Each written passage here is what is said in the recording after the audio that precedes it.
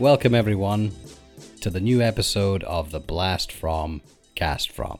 My name is Walter Kaup, and as always I have two guest friends on the podcast. We've got Tom Dickenhauer and Tim Castlewood Sports. Tom, what is the greatest VHS tape of all time? Firstly, I'm going to say never presume friendship, but always presume guest. Best VHS tape of all time? I quite like the Goonies VHS tape. I think that's there's something pleasing about the cover, the way it feels, the shakiness of the music when it first comes in. That's how I remember the Goonies. And then when you see it all cleaned up and new, I just don't get the same nostalgia for it, if that makes sense. Thank you for that. Tim, got a question for you. Yeah. What can we do about this?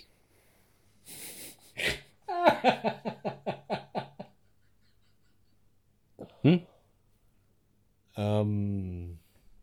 can we do about this? What can, situation? like when you just really think about it, what can we do about this? Rise above. Oh, he was ready for you this time. There you go. Wow. Okay. Rise above. So we're going to rise above it all. We're going to proceed with the matter at hand. This is a time-traveling podcast, and often we go back to a particular year. This time, now, we are going to go back. We're going to time swim, get the old time speedos, the time goggles, time swimming hat, that little the thing you put on your nose. And we're going back to 1976. Are you excited for this? I'm going to take my time snorkel and I'm going to breathe the fresh and pasty air. Little time flipper things for your feet as well. Oh, we're doing flippers as well, are we? Yeah. We want to get there as fast as possible, don't we? I thought we had a boat at one point, didn't we? Now we have to swim horribly. Well, it's always been a time swim. I think I suppose we have to. Would you rather get the time boat? Yeah, let's have a time boat from now on. I mean, what was it the last for 2022? Was it the time, was it that time the time rocket cardboard box or something? Oh, the lighted on fire time cardboard box. Yes. The secret of time travel. We won't be doing that, but we will be swimming all the way back. I don't know if we still have that swimming sound effect. I think if we can dust that off of the old sound effect box, let's use that. But just before we go, is everyone ready for this? Are you ready to leave this year 2023? Just to date this podcast when it comes out and please. Go back many, many years. Had enough already. Let's do it. Take me back to a stinkier You'd time. be tempted to stay there in 1976 if we do go back. Very much. What was I the mean, doomsday clock in 1976? Did it exist? It did exist at that point, didn't it? Because I think it came about in the 50s. We have the knowledge it was running fast, though. What do you mean? Like, it wasn't that close to anything at that point. Oh, yeah. So, of Not course, really. yeah. Whatever time it was, we know that nothing came of it at that point. So it could have stayed at 30 minutes to midnight for all they knew back then. Unless us going back is going to change the fabric of time. That's the thing. I mean, that's one of the theories around the coronavirus is actually somebody from a time in the future traveled back when they basically brought a virus that we weren't ready for and changed this time period where if we go back in time, we're going to bring all our stinky viruses that we've been, used to and we've got a collective immunity over time. So if we go back to 1976, are we going to cause some serious trouble there? Let's assure our listeners that we solemnly vow never to swim back to the year 2020, so it's not us. So it wasn't us that did it. Well, we have went near it, haven't we? We did 2021. And we spoke about 2020. Ooh, I'm cowards. certain. Anyway, 1976. Let's do it. Time swim.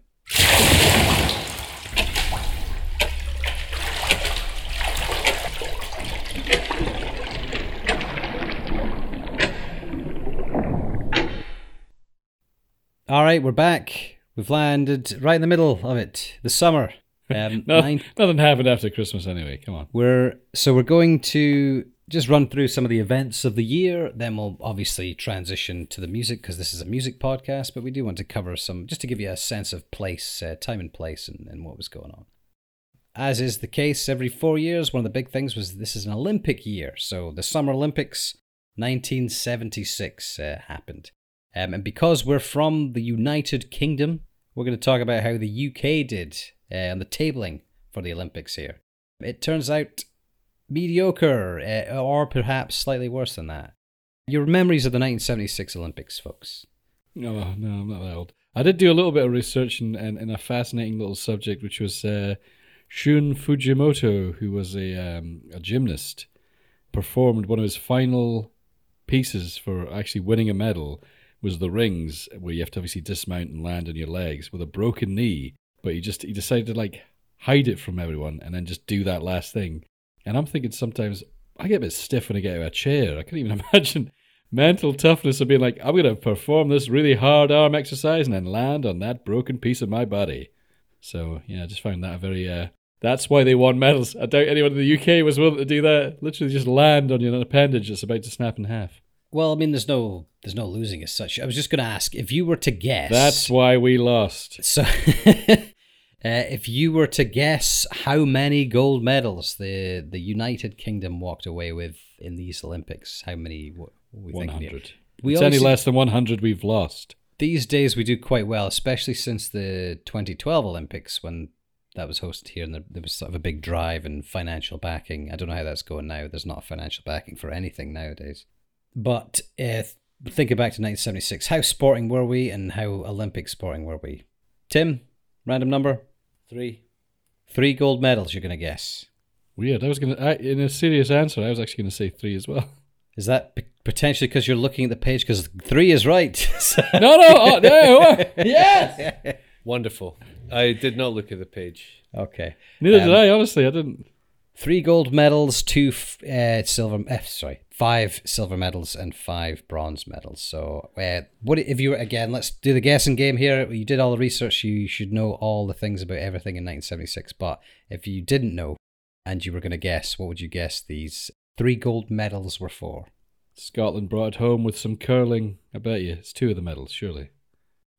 Men and women's curling. Boxing. And, boxing? You mad? So, John Osborne and Reg White bring it back for the sailing. Then the team of Jim Fox, Danny Nightingale, Adrian Parker bring the gold back for us for modern pentathlon men's competition. And David Wilkie with the men's 200-meter breaststroke. Dirty boy. And that's it. There's lots of silvers and didn't Princess Anne compete in some sort of horse event at this Olympics as well? She may have competed. If you got that information there, come forward with it. Is that a complete made up? This is from a brief scroll memory. I just think it was weird because compete it was in the what? I think it's the equestrian event, the one where you do the show horse. Of course they did, But I'm pretty sure she did. I'm not even going to fact check. I want to hang out there. I want to hang my stupid head out there. I stand by it. I think Princess Anne was in it for some reason. The Olympics are weird, aren't they? Because were they not originally set out to be like the everyman sort of thing? And it's only more nowadays where we've got like pros going in, like America's whatever. When the Bulls were on top, it had like Michael Jordan and stuff, and that was the '92 Dream Johnson. Team, wasn't it? Yeah, because they didn't like getting beat. Yeah, and it's should they have really like been in there? Because I think the Olympics is really meant to be like, you've never heard of these people, but check this out, you sort of thing, they've got a hearty spirit or whatever, but it seems to have gone a bit more sort of professional.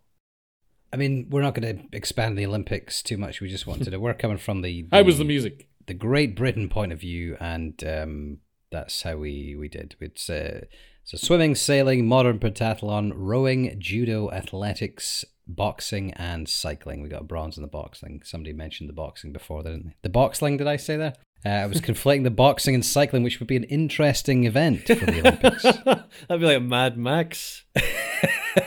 Or Road Rash. Yeah, Road Rash. Remember that game? Road Rash. In that cyclodrome thing, the big oval, just punching each other. So they go. But you get the one glove. You combine the what is that? God, my brain's not working. The velodrome. Velodrome. That's it. I prefer it was just going the each different way, and you had to time your punch for coming. So that's exactly. Yeah, I think that would be it. Boxling. This is it. So it's like it's kind of like a joust, but with boxing gloves and high speed around the velodrome.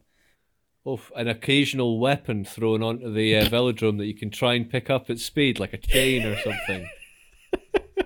Well, it takes it slightly past the boxing element of it, doesn't it? I know, this is just violence. That really is getting to the Mad Watch Max those viewer figures. territory. Woof.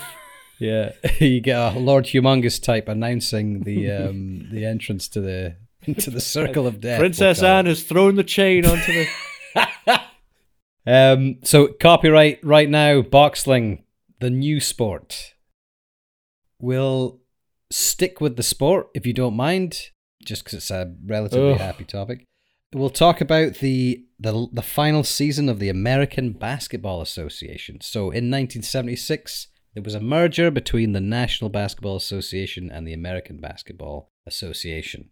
So we might learn something here. Things like the slam dunk contest were, for those that don't know, every year the NBA has the slam dunk contest where somebody should be relatively self-explanatory, shouldn't it? Wait a minute, Do I need to hold explain on. what a So- slam dunk is? So there's some sort of basketball, and they need to 3-point it into the slam. So yeah, for people, it's easy to presume knowledge on a lot of these things, isn't it? Especially when we start talking about the music. But when it's things like a slam dunk, I guess if somebody, do you know what? I'm not going to explain a slam dunk. I know. Don't be a coward. Why am I going to do this? This is a low, isn't it, to explain a slam dunk? Anyway, there's a contest about it. And Listen, there's a ABA knife and fork contest for food, and what you'll need to do is first the fork goes in, holding steady your meat, and then the knife, of course, following, begins to cut a piece, and then that piece will go into your mouth, and then that'll be called a slam dunk. So, American sports teams tend to have name of city or sometimes name of state and some sort of related name. Some of them are amusing, some of them are fine. They seem to fit the thing well. I think one that doesn't is the Utah Jazz. Not known for their skibbity-doos and bebops. So that's a case where obviously there was the New Orleans Jazz, and they moved city and they became the Utah Jazz, which is the Utah's, I think, more known for their high proportion of Mormons than their high proportion of trumpeters. Can I also say, this is why I kind of both love and loathe American sports, that they can have a league that has a state team and also just a borough of a city in the same league. It's very interesting. Utah Jazz is an example of that. They play in Salt Lake City, so why are they not the Salt Lake City Jazz? Does that at least that would roll off the tongue a bit better, actually, wouldn't it? It would. It still It'd wouldn't be more make any believable. sense. If you were to rename the Utah Jazz right now, what would you call them? The Salt Lake City, The Salt Lake Lickers. the Salt Lake Lickers. Okay. Well, I thought you were going to go with the Salt Lake City Slickers. Oh. Cut this guy's mic. you were so close with it, and I was like, go on, give me the pleasure of hearing that, but I had to speak it myself. So as the ABA merged, there were some teams that joined, and for whatever reason, some teams that folded as part of the agreement. So I will go through the names of the final season of ABA teams, and you'll react to them, I guess. That's what we're going to do. Just in the same way we reacted to the Utah Jazz there. So first up, and obviously a team that continued, the Denver Nuggets. We also had the New York Nets. They joined the NBA. The Indiana Pacers obviously also joined the NBA, as well as the San Antonio Spurs. And those are teams that in some form or another are still around today. Here are the ones that may or may not be new to you. So, Kentucky. You want to guess what their team name is going to be? I'm not going to do it. So Kentucky's quite a big, they're quite a big basketball, at least at the college level, from as my understanding, quite a big basketball city. So they don't currently have a team. They did in this day and age, and back in 1976, or up until 1976, the Kentucky Colonels. Oh, there you go. You happy with that? Is that not too on the nose? Like, as in somebody that didn't know anything about Kentucky just come along and say the Kentucky Chicken. Well, we can't go chickens, surely. The Kentucky Colonels. The Scotland Kilt Wearers. You also have the team from St. Louis. What would you be thinking there? And bear in mind, this is, if you think it will be it. This is not. Hey, this one. I've got it, guys. Hold on. The St. Louis City Slickers. So it's the Spirit of St. Louis. There you go. Yeah. Virginia. had a team there. So Wolves. I was just he got it too quick. That was mine as well. Yes, 3. The Virginia 3. So they were based in Norfolk, Virginia. I don't know a lot about Norfolk, Virginia, but they were the Virginia Squires. Don't know the story behind that. They're going to squire you about the court. Then you had the San Diego Wales Vaginas. Mariners. So I don't know if this is because it is a coastal town, isn't it? Clippers. So the San Diego Sails. Oh, So eventually San Diego did become so they got a team, the Clippers, at some point, but in 76 it was the San Diego Sails.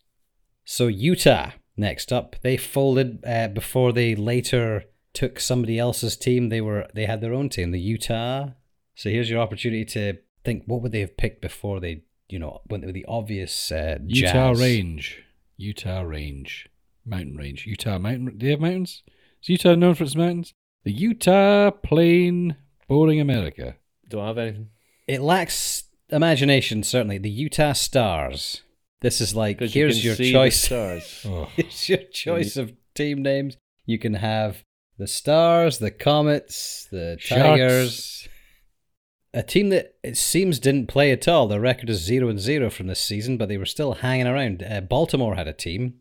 What were they called? Baltimore Crabs. Probably better. Oh, actually, hang on. No, not better. Actually, the name's good. Come on, Tim. You've got this. The Baltimore Nils. Baltimore no games. Did they? This can't be right. Did they have no games? What happened here? Don't know. Anyway, so it's crab related. They were called the Baltimore Claws. I don't know if this is true. So I've clicked through the page here, and it says at one point that we're going to be called the Baltimore Hustlers. That can't be true. Was it a legal thing? The Baltimore Claws. Unless there's a slam dunk competition, we will not play a single game. So you're thinking that's the reason that they played no games? There was a Baltimore clause at some point there. I like that. I can't seem to get further information on whether it's an error or what, because obviously I wasn't around watching the ABA 1975 to 76 season, but Baltimore clause was in effect there. There were no games played. That concludes our sports section of the podcast, unless you really want to talk about Euro 76. Eurovision Song Contest. No, the Euro football. Oh, I'm talking about sports here. Who gives a shit about the Euros? The World Cup's ugly brother. So, the films of 1976. You were talking about King Kong. That's a surprising one to mention, given that there's quite a few good ones. I just remember it being really weird looking, and I just remember those weird King Kong eyes. But yeah, just an odd, strange decision in 1976 to remake something that was, I think, the original was the 1930s. Time passed, and they thought we're going to nail this one. Because I think there was another King Kong remake in the 50s or something. But there seems to be a period of time which, even up to relatively recently, it's time to remake King Kong. I don't know why. It's a really boring story. I really dislike the Peter Jackson one because it felt like a kind of waste of time. He should have been doing something else. But it was like Jack. He was Black at the peak in of it, his talents. He's wasting time doing a King Kong film remake with Jack Black in it for no reason. It was beauty that killed the hey-yow! But it's just odd. But also speaking of films, I think you want to mention it as well. You'd obviously brought this to light. Your favorite film, and you can't stop talking about it. I mean, you like to talk about the Beatles a lot, but the song remains the same. It came out in 1976. Now I think we briefly mentioned it in a podcast before. So we've done we didn't briefly mention it, we did an entire podcast about it. So if people want to trawl the archives of the Blast from Cast from right now, you can find out what we had to say about The Song Remains the Same. You want to see some eagle defense, or what was it that came to the attack on the back of I can't remember who got attacked by like a bird thing. Was that? I think that was the Robert Plant section of no, hang on, the Eagle. God, I'll probably need to go back and listen. Hey, I'd probably rather go back and listen to your own stuff. I'd rather listen to the podcast than watch the film again. That's for sure. Yeah. Just to remind myself of what happened in it. But if you good listener want to hear more about The Song Remains the Same, go back and search that in the Blast from Cast from archives from a couple of years ago. Do you want some more sexy little nuggets? So, I mean, I was just going to... We can do the nuggets. Go. The greatest film of all time was released this year. Oh. Taxi Driver. Hello. all these things on your desk you're bringing up for the show. Taxi Driver, will there ever be a film like that ever again as long as we live, unless something drastically changes about how movies are made and how people the only way think? it's going to happen is AI. The Taxi Driver. It'll make what it should think it's like. And Oh, so the AI will make a... Can you make another movie in the style of Taxi Yeah. Driver, but it's not Taxi Driver? yeah. It'll just be called Driverless. Yeah. It'll be all about the car. But yeah, masterpiece. Yeah, soundtrack wise as well. It's a strange thing to weirdly enjoy and listen to separately from the film, but I do enjoy the occasional listen to the Bernard Herrmann soundtrack, which says a lot about me. What the biggest box office film of the year is not always, and actually often isn't, one of the better films of the year, but Rocky this year. Big winner in the box office. Underdog hit. Written, directed, and starring Sylvester Stallone. Is that accurate? Did he? Yeah, he did. Yes, not directed. Sorry, written and starring Sylvester Stallone. Rocky, but he was a boxer. That sums up. He was a boxer. You want me to rattle through the bit? Some of the other biggest sellers, biggest box office smashes of the year: All the President's Men, The Omen, Bad News Bears, The Enforcer. One of the was that the second or the third Dirty Harry film? It was the third, apparently. So he snuck one in. Because to me, I feel like mid-70s was all the Dirty Harry films. I mean, there was at least three. It looks like. I'm trying to remember when the Yeah, follow I know that now. Listen, stupid. You also had Carrie was released that year. So The Omen and Carrie, both everyone was in the mood for getting spooked. Network. I was weirdly watching that speech, the Mad as Hell speech, the other day, just because I was in one of those moods. Nearly stuck my head out the window. Quite a prescient film. I mean, before we could always refer back to Idiocracy, I think Network is probably the closest to what is encompassing a lot of the last probably 30 years, to be honest. And a movie that potentially requires its own a podcast episode of its own, The Man Who Fell to Earth, starring David Bowie. Yeah. Which we will do next. Yeah, I've seen that one. I thought that's a good one to mention for this. Because the other one, which is less something we might go into, but that A Star Is Born, is that the one that keeps getting remade throughout time? So it's been remade at least. Is the one here a remake? How many times has it been remade? I think this might be a remake. Is it Chris Christopherson that's in this one? Yeah. Yeah, I've got a feeling this isn't the very first one. There's been 4 versions of the film, apparently, so there you go. There you go. 1937, 1954, 1976, the one you're talking about there, and that Lady Gaga one, which is like 2018. Remakes!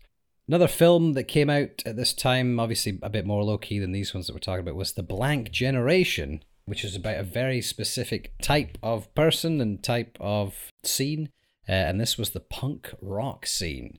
Included in this were the likes of Richard Hell, Patti Smith, Television, The Ramones, The Heartbreakers, Talking Heads, Blondie, New York Dolls. So punk music, this was it. So the Ramones' first album came out, and they were sort of part of that CBGB's Max's Kansas City type of bands that did include Television, Talking Heads, Blondie and all that.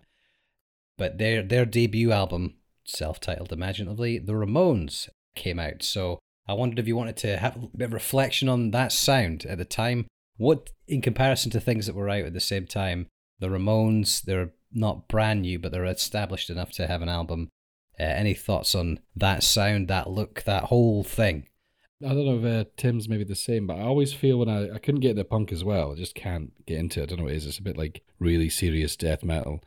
There's just something irritating about it. It just looks like someone who hasn't wiped their nose. I just can't look at them. And I want to say you're doing it wrong. But yeah, just zoning in the Ramones. Ramones are kind of an original. I mean, they didn't exactly invent punk rock. It sort of comes from the Stooges and MC5 and people like that. But they were certainly the catalyst for what came next. Not big fans, it sounds like. I wouldn't say that I'm not a fan of the Ramones. I've just never, like, the people that like them tend to really like them. And I was never like that, like similar with Nirvana. I don't think, they're the greatest ever, but I do enjoy bits and pieces. And my main thing with the Ramones up until recently was that I'd heard them in other things where their music's been used in films and things like that. Like Wes Anderson uses a Ramones song, is it Judy is a Punk, I think is in Royal Tenenbaums. It's used really well. And everyone knows the album cover, and the album cover is quite interesting as well. It's quite iconic album cover. And even that sort of like typeface that they use is really good. Like, and it's a very imitated album cover. I was reading today; it was imitated by like a number of spoof things. But initially, they wanted it to look like the Beatles Meet the Beatles album cover. So there was a first photo shoot done by, I think, their manager, and it was a failure. And it was then reshot by another photographer, a female photographer called something Bailey, forget her name, and she took that in the Bowery, which is basically where CBGB's is, and that's how that cover came about. But that, I think, as part of like a collection of people, like if I like list those bands, Patti Smith, the Blondie, Television, Talking Heads, New York Dolls, all coming out of that sort of scene. That's a very like the Ramones. It wasn't like the Ramones were everyone was copying the Ramones. It just seemed to be a collection of people, and that was like a very sort of vibrant scene coming out of New York. Yeah, it looked like it was a lot of fun. Like that actually made me like the music more when I was looking at Max's Kansas City, and you see like John Lennon sitting there and David Bowie sitting there, and Debbie Harry kicking about, and it was like, what would normal people have even got into this place? Like, it looks like superstars used to just sort of hang out in these sort of dive bars at one point in history, and like that wouldn't happen now. This is like China China Whites in London or something. It's inaccessible. This is a time when New York was sort of the pits. We talked about Taxi Driver. That sort of depicts what the feeling about New York was like. It wasn't at its lowest at that point, but certainly there was like, I've been watching some documentaries about what was projected to have been sort of done about like the Bronx and stuff. At some point, the Bronx was they just were like, just let it burn, just ignore it entirely. And there's those parts of New York that were literally on fire in the late 70s, early 80s. So it wasn't a particularly nice place to be, but Manhattan was maybe slightly different. Would you have liked to have gone to CBGB's? Yeah. I'd like to have went to both of those places. I looked them up on Google Maps to see what they are now. CBGB's is like quite an upmarket shop. It doesn't exist in this as like a music venue now, but it does still exist. No, I don't know about the cafe bit. Cause I think it had a couple of like offshoots nearby as it gained in popularity, but there was like a lease disagreement or something along those lines. So I don't know if it's the same as the cavern where the Beatles and all those Liverpool bands play. I think it's literally just been cemented in, and there's something near it in its place, I believe. But yeah, so I don't know if it's the same kind of thing. So where whatever's standing there at the moment isn't. No, they've put an entirely new frontage on, because like the shape of the front of the facade at ground level has changed. Although it's a brick building, so the rest of it's there. You can like the bricks are still visible. So the Max's Kansas City looks like an ice cream shop. Although I think it's got a venue upstairs or something, but it's a bit of a big difference as well. I was quite glad to see it wasn't like luxury apartment living for the ultra rich. That would have been, just a real massive defeat for humanity. But it's a super expensive clothing shop or something. I think is CBGB's now, so it's kind of slightly in that direction. So shall we go across the pond, as we say, back to the UK? So there was anarchy in the UK towards the latter half of 1976. Punk rock was not only happening over in America and New York, it was happening here with the likes of the Sex Pistols, obviously, and the Damned, the Clash. Take your pick of a variety of bands that were happening in 1976. But obviously, of particular note was the Sex Pistols. Quite controversial. So we had a different reaction. I feel like the UK had a different reaction to punk rock than America. I think it was just sort of happening in America. It didn't have the same vitriolic response, and they don't have tabloid newspapers to the same extent that we do. Yeah, the tabloids didn't like the Sex Pistols. It was another end of the world type reaction to them, and I guess they fed that themselves, because we watched the Yeah. Today interview that the Sex Pistols had. Just a clash and of styles completely. wasn't it? Swore a lot, and we're all over the newspapers shortly afterwards. This is where I'm saying I don't get like you're including like Blondie and the Ramones and Gang of Four and stuff in like punk as a whole, but I always think of the Sex Pistols as like represent all the punk for me, the British stuff anyway, or at least the British invasion or whatever you not British invasion, whatever the That's kind of what I was hinting at. I mean, there's obviously a huge variety in the UK, and actually very, very shortly after this, and probably actually during, there's like what is considered post-punk, which is like Wire and Gang of Four and Public Image Limited and everything as well, which is like the post-punk thing, but actually happened very shortly after punk. So it was like this I guess what you would call pure British punk that didn't actually last very long. But it was different from like the UK ones. I guess you might argue they all sound relatively in the same genre, whereas the punk in the US, they all seem to sound very different. I mean, I don't think you would say that Television sounds anything like the Ramones, for example. No, exactly. But I think just the way the Sex Pistols feel for me is just like petulant little children who never get told no is all they are to me. Because it's just, anytime you see an interview or anything they're doing, it's just like, well, of course that's what that guy was going to turn out. And then he has a band and has no respect for anything about him and then claims the rebels. And just thought, like, whenever I saw any footage of him, I was like, oh, I've got no interest in you at all. Yeah, there's a sort of uneasiness to it, which is the outsider thing. But I'm never sure what sort of outsiders they are, if you know what I mean. Like, everything's kind of messy or grotty, and it has to be. And if it's not, then it's like the enemy or something. So I don't know. It kind of feels like inaccessible again, like another joke that I'm not in on or something that I don't understand. But it's something that I wish that I kind of did, though, at the same time, because I liked reading about the venues and the people and the interactions and how, you know, like this manager managed this person and they you know, ended up going on and doing this thing. And even the way the music's described and stuff, like reading through the Ramones album, and they go into details about each song. I like it at a distance in a way.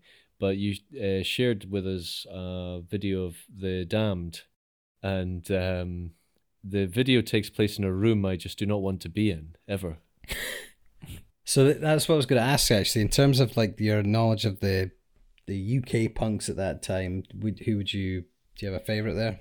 The The Damned are a lot more musical. So I don't think people would disagree with that. They're more like a band, whereas I think there's a bit of the Sex Pistols. I think they did know each other, but there's a bit of being put together. Obviously, not in the same way as a boy band, but they're like an event as opposed to like I guess a naturally occurring band. And the fact that they didn't last very long and they split up fairly soon after is maybe indicative of them. Well, I think the Damned, they might not still be together, but I know they were certainly still gigging up until very recently, so quite enduring. The topic of, you know, either subconscious or actively conscious ripping off of other people. And something that occurred here was that in the United States, it was found by a US court that George Harrison had copied the Chiffons' He's So Fine for his song. This is obviously, these are not songs that were released in 1976, but this decision was rendered in 1976. My Sweet Lord, that George Harrison had borrowed heavily, subconsciously apparently, from the Chiffons' He's So Fine. What are your opinions on this? Do you think this is justified? Is this close enough to warrant a decision by a court of law? What was the penalty imposed on George Harrison? One that he could afford, apparently. I don't know. I haven't gone into that that Yeah. level of scrutiny here. No, it's just because, like, you know, if it was just a bit of George, if you heard So this, in most, I don't know, you actually, yeah, this I think particular... you have. I think you've Yeah. heard this at some point, and you maybe heard it one night and you forgot you heard it or something, and it'd be like, no, I hear it. I do hear it. Yeah, I've done that.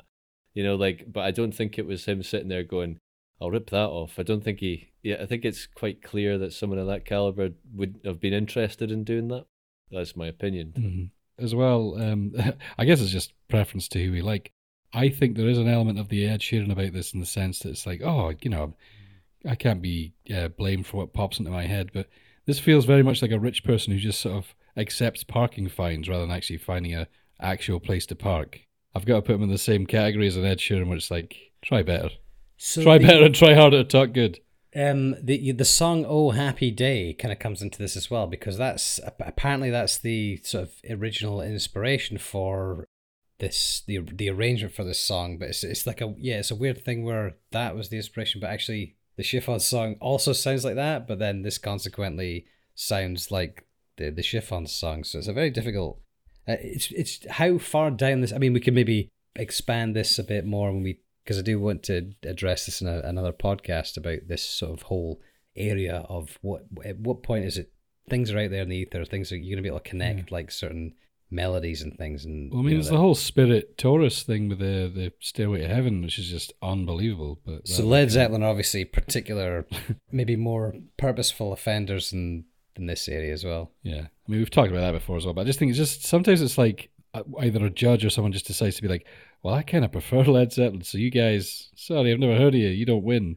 It just felt like that. It was just like you're not famous enough, not like someone like, oh, we should really be getting a sweet payoff because you're so rich, like cash grab. It just feels like the judge was maybe like, man, he can't argue with those great Led Zeppelin boys. But I feel the same way here, like as in like whether he meant it or not, I think it's just kind of, he's one of the Beatles, and they probably just thought, yeah, we're not going to give him a huge amount of hassle over this. I think as well, if you like the song, because presumably... Yeah, it's a different thing if you're creating another good song. Yeah, yeah, the George Harrison song and went, oh, but I love that song. Like, yeah... like the Ed Sheeran one, I was surprised. I was kind of hoping it was going to go the other way with him personally, because I thought it was needed. Something that feeds into that's your personal feelings towards him. You're trying to not be neutral about it, so you would potentially feel different about George Harrison than you would for Ed Sheeran or so Marvin Gaye. The estate of Marvin Gaye are on the other side, so you're probably more rooting for Marvin Gaye. Just a bit. Than Ed Sheeran. Just a little bit, yeah. Absolutely. I mean, just a picture of him smiling is enough to annoy you. So, like, just him being, like, vindicated, I'm sorry. I'm sorry, like outside the court really rubs it in. Exactly. But you weighed in, you're like, what's this? This is a court case against Ed Sheeran. I don't care what it is. Guilty. Pretty much. But I think, it's just, I mean, going back to this again, but I think it is an unfortunate thing where this was a time when, a Beatle has decided to remake, or even in his own head, another amazing song. So you're like, yeah, who cares? We now have two. Whereas when it's later on and we've got Ed Sheeran, it's like, oh, someone decided to sort of piss in the wine and now none of us can drink it. Yeah, it's like going along, back in the day and being like, hey, Mozart, Wolfgang, come over here. I see what you're trying to do. But here's the real deal. Here's the finished product.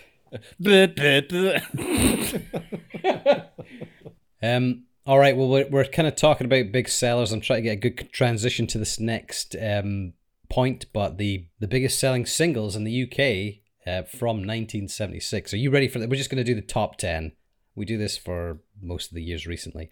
Are you ready to hear this? It's just a rundown of me listing 10 songs, so you're just going to have to be ready for it. At number 10, December 1963, Oh What a Night by The Four Seasons. Number 9 is The Russos' Phenomenon EP. I don't think that should count as a single. By Demis Roussos. I don't even know what that is. Number 8, I Love to Love, But My Baby Loves to Dance by Tina Charles. Number 7, Fernando by ABBA. At number 6, If You Leave Me Now by Chicago. Number 5, A Little Bit More by Dr. Hook. At number 4, Dancing Queen by ABBA. At number 3, Mississippi by Pussycat. Number 2 is Don't Go Breaking My Heart by Elton John and Kiki D. And at number 1, Save Your Kisses for Me, Brotherhood of Man, the Eurovision Song Contest winner for 1976. A good playlist for you? Beautiful. Wow. What have we done to ourselves? Or you try to compare to the most recent, the 2022 podcast where we listed off the top 10 songs, and you in your opinion, in your very personal opinion, that does not who compare. The hell is this guy? Huh? Anything even approaching Don't Go Breaking My Heart. I mean, I know it's a cheesy song, but you can't deny it's not a good song. But that's it, like two people like decide to get together, even in the cheesiest amount of cheese, it's still a good song because it's just so bloody pure. And let's not depress ourselves. Like let's not break down how music used to be good. ABBA, huge over here, peak of their powers. So I think not the closest equivalent, but the equivalent for hugeness in America was the Eagles. They were platinum, the first band to be awarded the platinum certification, the Eagles. But over here, ABBA, it's certainly kicking some.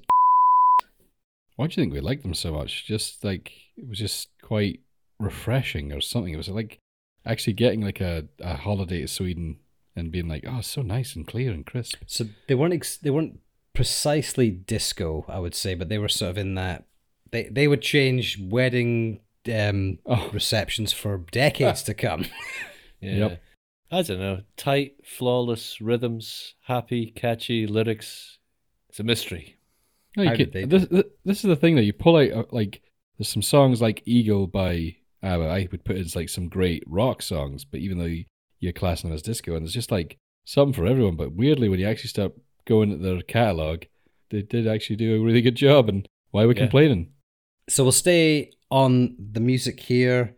We're going to go with the over-under. So some of the biggest artists, or some of the artists of 1976, I am going to go to our favorite, obviously because we're affiliated, because we have the Music and Talk podcast streaming service, Spotify, the monthly streams. So I'm going to pull a random art. Actually, I'll pick a relatively modern. Actually, you pick a relatively modern artist, and let's say Taylor Swift. I was saying you're going to pick it, but I'm just going to pick somebody. Actually, is she old now? Is she old hat? Who's the biggest, the latest business? Is it bad? It's Bad Bunny. We've already talked about this, haven't we? It's certainly of 2022, so I'm sure he's still up there. So 72,757,182 monthly listens for Bad Bunny. So use Gatorade to water your grass, idiocracy. What we're going to do is choose. I'm going to choose random artists that were very popular in 1976, or they were kind of at their peak in 1976, and you will guess whether they are more or less than the previous person. We'll start with guessing the number for the first one, because obviously whoever they are, they're going to be less than Bad Bunny, it seems. So the first one I'm going to go for is ABBA. Would you like to hazard a guess at the number of monthly listens that ABBA have had? 5 million. 52 million. Well, I think it almost falls exactly in the middle here. So you're talking about 27,632,181. Oh my God. So the wisdom 27 of crowds. million. So let's go. Well, this is probably going to be quite easy to answer, but over and under. Devo. Under 5 million monthly listens. 19 million. So Devo are 1,721,062. Oh, come on now. That's quite. Well, obviously, in comparison, that's quite a little bit. Still a decent number there. Yeah, I went with my gut feeling though. 19. So the Ramones, how many people are listening to them monthly on Spotify?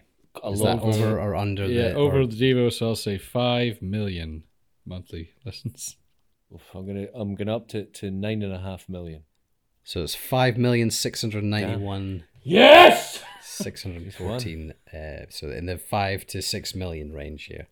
Just won the whole game. So the Eagles, over or under? The Ramones. Oh, I've had a bad day and I hate the Eagles. I'll say over the Ramones. Yeah, I'll say 10 million. I'm going under at 4. 4 million for the Eagles. You were wildly wrong. So you're both wrong. You've underestimated the Eagles. 19,853,000 plus. Wow. That 19 should have got that one out. Wow. Here might be a tricky one, but maybe not. Stay at my beach community. I didn't go with these immediately after the Ramones, but America. Blondie. Oh, come now. 29 million monthly listens. 18 million. 11,741,000 odd Come on, for Blondie, so definitely under. Let me pick. I'm trying to pick one My from the heart same of glass is shattered. What do you think? I mean, obviously they've had an upsurge in interest, relatively speaking, but obviously they're a very huge band. But they're around about the same time. A Day at the Races was released this year, 1976. Queen, over or under Blondie? Oh, come on now. Sorry. Over Blondie, and I say Up. 44 million monthly listens. Wait, that's getting towards Bad Bunny territory, whereas that's just because there's about 70 odd million. I'll say 33 million monthly listens. Oh, yeah. I was thinking 35. You should have stuck with your guns, Tom. 47,668,000 plus. Enduringly Burgers popular for Queen. Gary. Obviously. So with that, over and under for this next, so this is obviously going to be more close. Elton John. He was a big deal at this time as well. Elton John, over or under Queen? I'll say over. He's been picked up by the samplers, isn't he? The medley brigade. The medley brigade. So you're not talking like Eric B. and Rakim samplers. You're talking about like the something X Elton John type of thing. And also releasing songs which don't complete the chorus of one of his songs. I'll do 54 million monthly listens. I'm going with 21. That would be under Queen. Both would be under Queen, yeah, because Queen was 47 million. Is that right? Did I get that right? 54 is under 47. What did you say? Did you say 54? I thought you said... Yeah. I thought you said 40 stroke. So not far. He is over. It's 49,195,000. And I think potentially part of that is what you were referring to, which is the mashup brigade. So that Cold Heart remix has 1.5 billion listens. Ooh. Which is probably helped. My heart. I mean, it's cold as hell up here. No place to lose. Tip him over. Actually, while we're on him, what would you think would be the second most popular Elton John song after the terrible one? Surely Rocket Man. Come on. Oh no, wait, it's a Christmas one. No, you're right. It's Rocket Man. 888 million. 883 my bags million last night. You see, I know about all these things. So these the popular song listing is very confusing because the number 2 must be like what's hot right now, but it's not got the same amount of total listens as Rocket Man. But it's "I'm Still Standing" by Elton John. Do you want to pull a random? I'm Dill Danding, isn't it? I'm Dill Danding, yeah. Do you want to pull a random? Also, so Brotherhood of Man was the most popular song of that year in the UK. Do you want to just see what their monthly listens are now? Yes, how much less than Elton John do you think they are? Just 1 million less, surely. Do you want to hazard a guess here? What's the monthly listens for Brotherhood of Man? 8,000. Wow, you're going that low. Oh, that's incredibly low. I mean, this was obviously the Save Your Kisses for Me, the Eurovision winner was the most popular song. I mean, that might have got bumped recently just because Eurovision has just been a week away. So, who knows? I think it's getting 500,000 listens just by being included in Spotify Radio. 249,000. So significantly under Elton John and ABBA and a lot of the musicians. Actually, I think that's the least of any of the ones that we've talked about, including Devo. Anyway, we finished on Brotherhood of Man. That is the over/under. We're going to call it a quiz for 1976. We're running out of steam here. We can't talk for much longer. There's not much more to talk about in 1976. We're sad to see it go, but I guess for the good of humanity, we'll have to swim back. Do you want to stay in 1976 for the rest of your lives? I mean, the song remains the same, but we must return.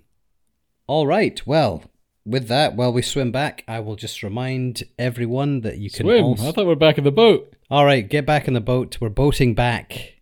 Yes. We don't want to take our time. We'll just get back, settle back into that.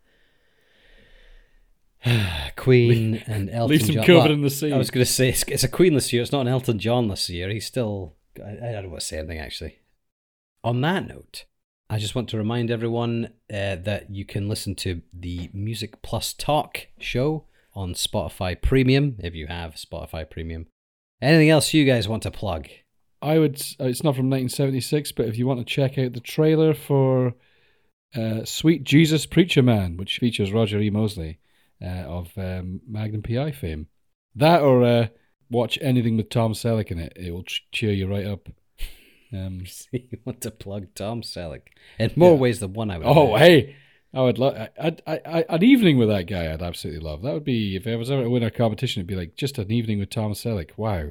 Nowadays, Tom Selleck, or are you going back to? You want to go back to 1980? Tom. I'd Selleck? like 3 versions of him actually. I'd like the one from Magnum P.I. I'd like the one from when he started doing a bunch of 80s action films trying to be like an action star, and just think what was in his head.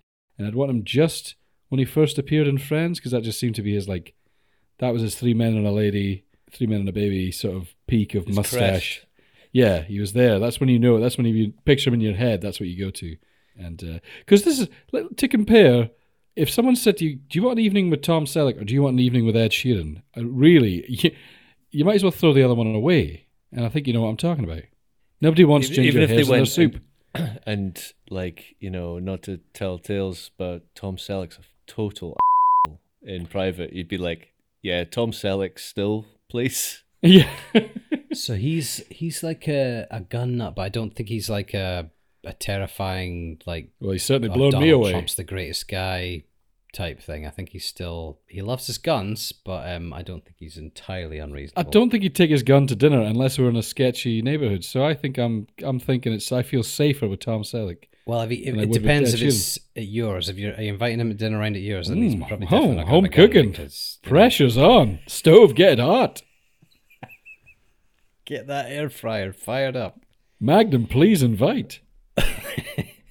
Anything That'd else be to horrible, say? Wouldn't it? Like a sort of Tom Selleck sitting at the table waiting, and you're thinking, God, the noodles are going to be like another 15 minutes at least. Noodles? You're cooking Tom Selleck some noodles. What's happening here? And 15 minutes to cook noodles. This guy doesn't cook. Tom Selleck, if you're listening, Tim is... I wouldn't go to his house for dinner, to be honest. Noodles. He's going to offer you noodles. Come here, you're going to get the finest vegetarian delights known to you. Tom, I'm going to cook you a steak, and I'm going to cook it by searing it with the end of my smoking gun. Does that not entice you? That's the Tom Selleck special. Well, if there's nothing else, people, here's a space where I leave something else. Nope. That's it. Until next time on the Blast From Cast From, thank you for listening to us, and thank you for listening to the next time on the Blast From Cast From. Music plus talk as well. Remember, jump over there, listen to that. There we go. Splash, splash. Good night, splash. Splash. Now I want to sniff some glue.